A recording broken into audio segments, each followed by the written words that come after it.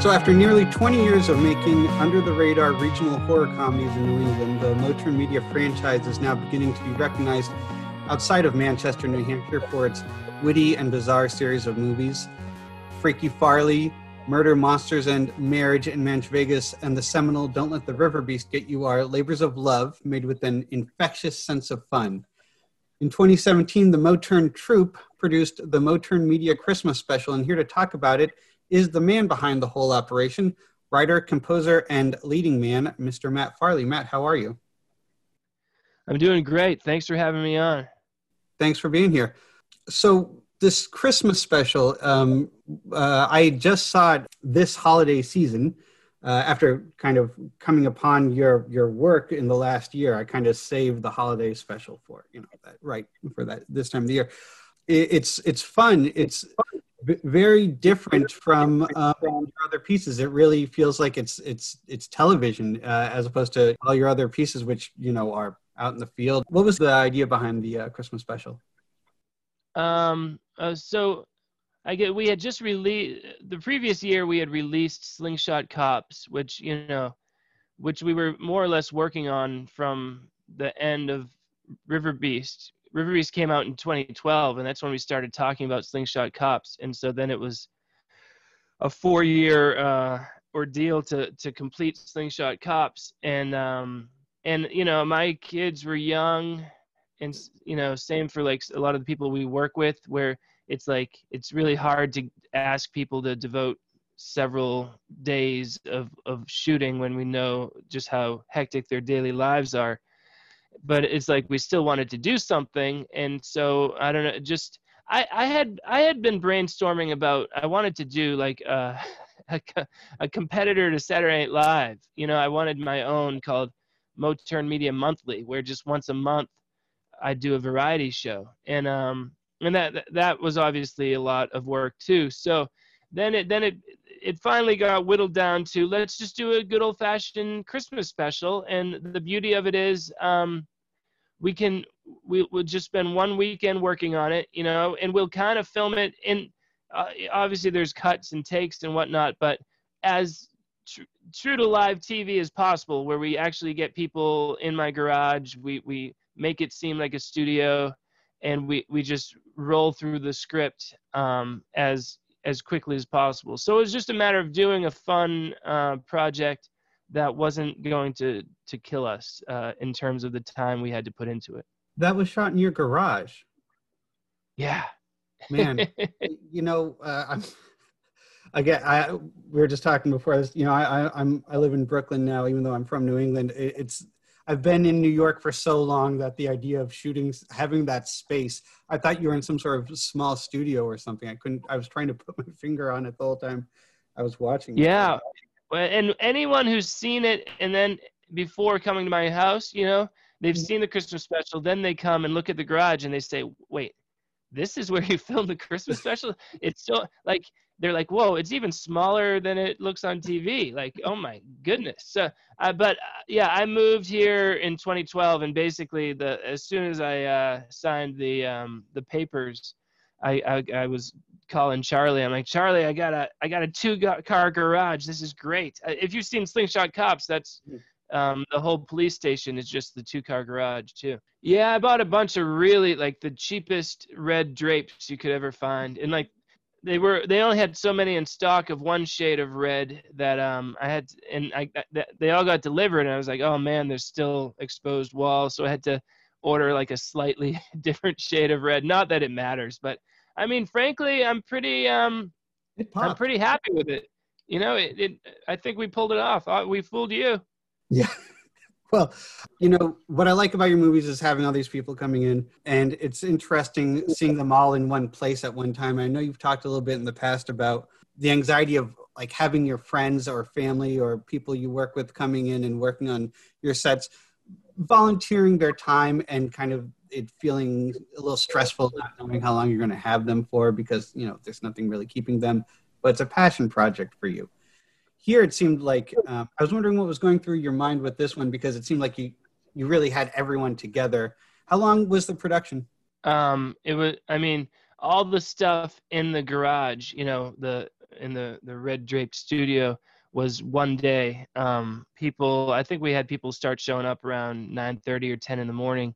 And the beauty of this one was, like, we had very few like parts that we knew who was going to do what. And so we just made it like whoever's there at the moment that we're doing the next skit, we'll give out the parts based on who happens to be there and who wants to do it, and then slowly, and so that's so low pressure. Anyone can leave at any time. Like, we knew Kevin McGee had to sing Christmas Apple Pie.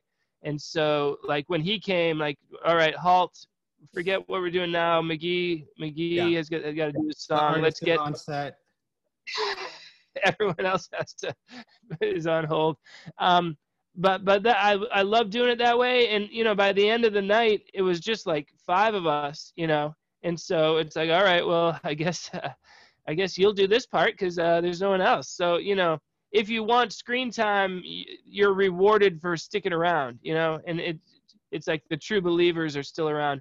But the night before, we filmed a little, a lot of those commercial, the interstitial commercial thing. Yeah. We did those the night before, and then the day after, we grabbed a couple other little like outdoor shots, etc. But it was good. It was good, and it's like having a deadline is really good, I think. Like, all right, we're only doing it this weekend, and then it has to be released before Christmas. And because without a deadline, projects can often just drag and drag and drag, and then just never amount to anything. You mentioned Christmas Apple Pie. This is all a musical, and that number in particular was amazing. That Christmas Laughter stood out to me.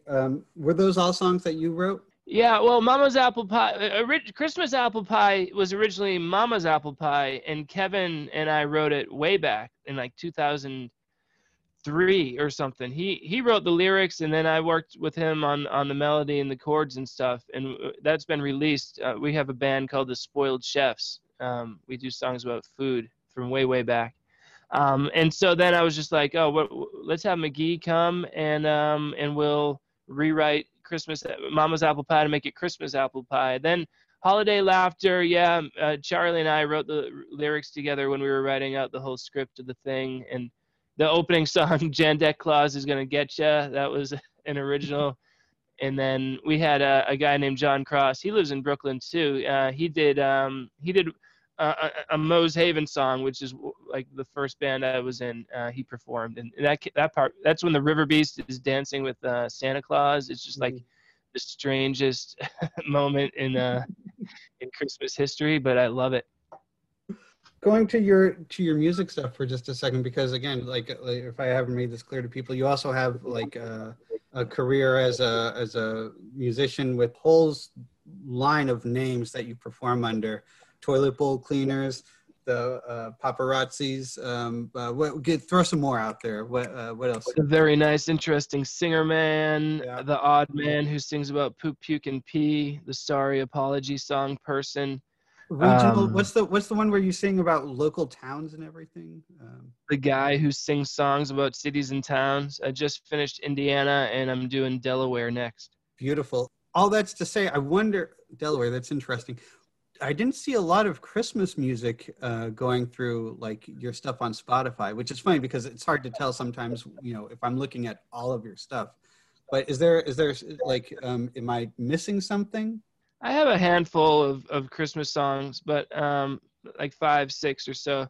I just my general approach is to go where other people aren't going, and there's plenty of Christmas songs. Not a lot of songs about Delaware cities. Yeah. I saw the Christmas, one Christmas song was on a whole album about other holidays. So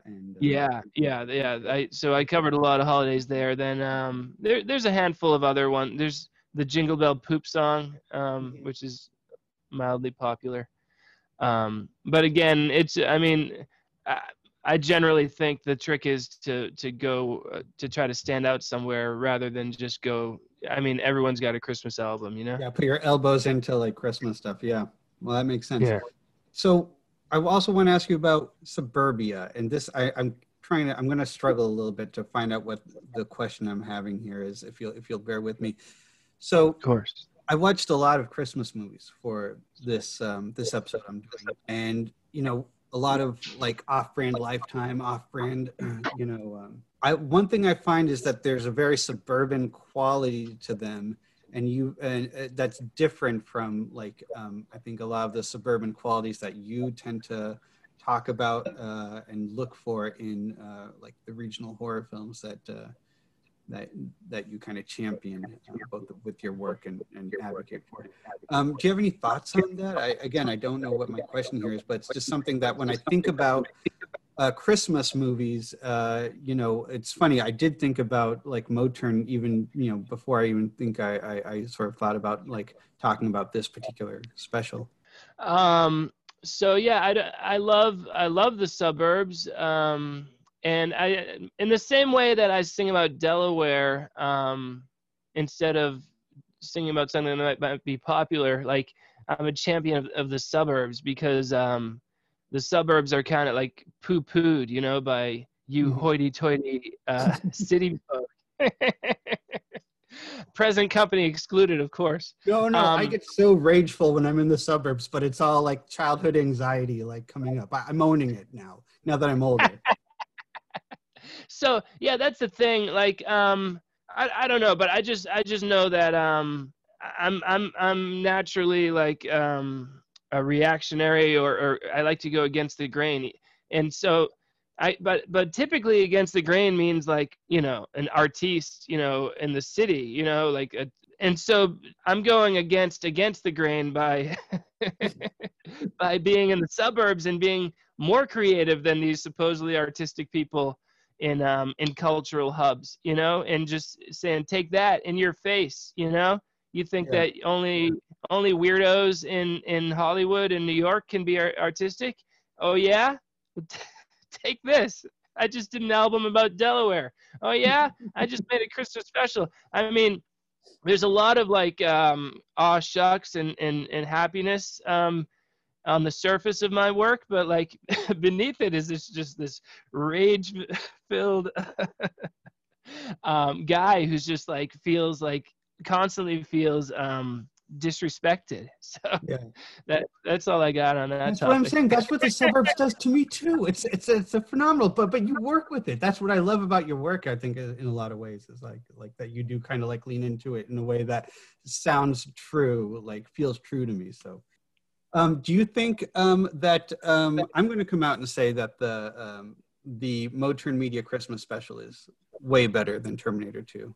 Oh yeah, I mean, but my knowledge of Terminator 2 is pretty limited. But if I've even seen the whole thing, but yeah, I'm not a big action movie guy anyway, too. So I'm biased. But plus, I think T2. I mean, what's the runtime on that? Like 2 hours and 20 minutes or something? It's a lift. Yeah, that is rough. That's hard to get through 2.5 hours of that. Whereas we're like 47 minutes for the Christmas special.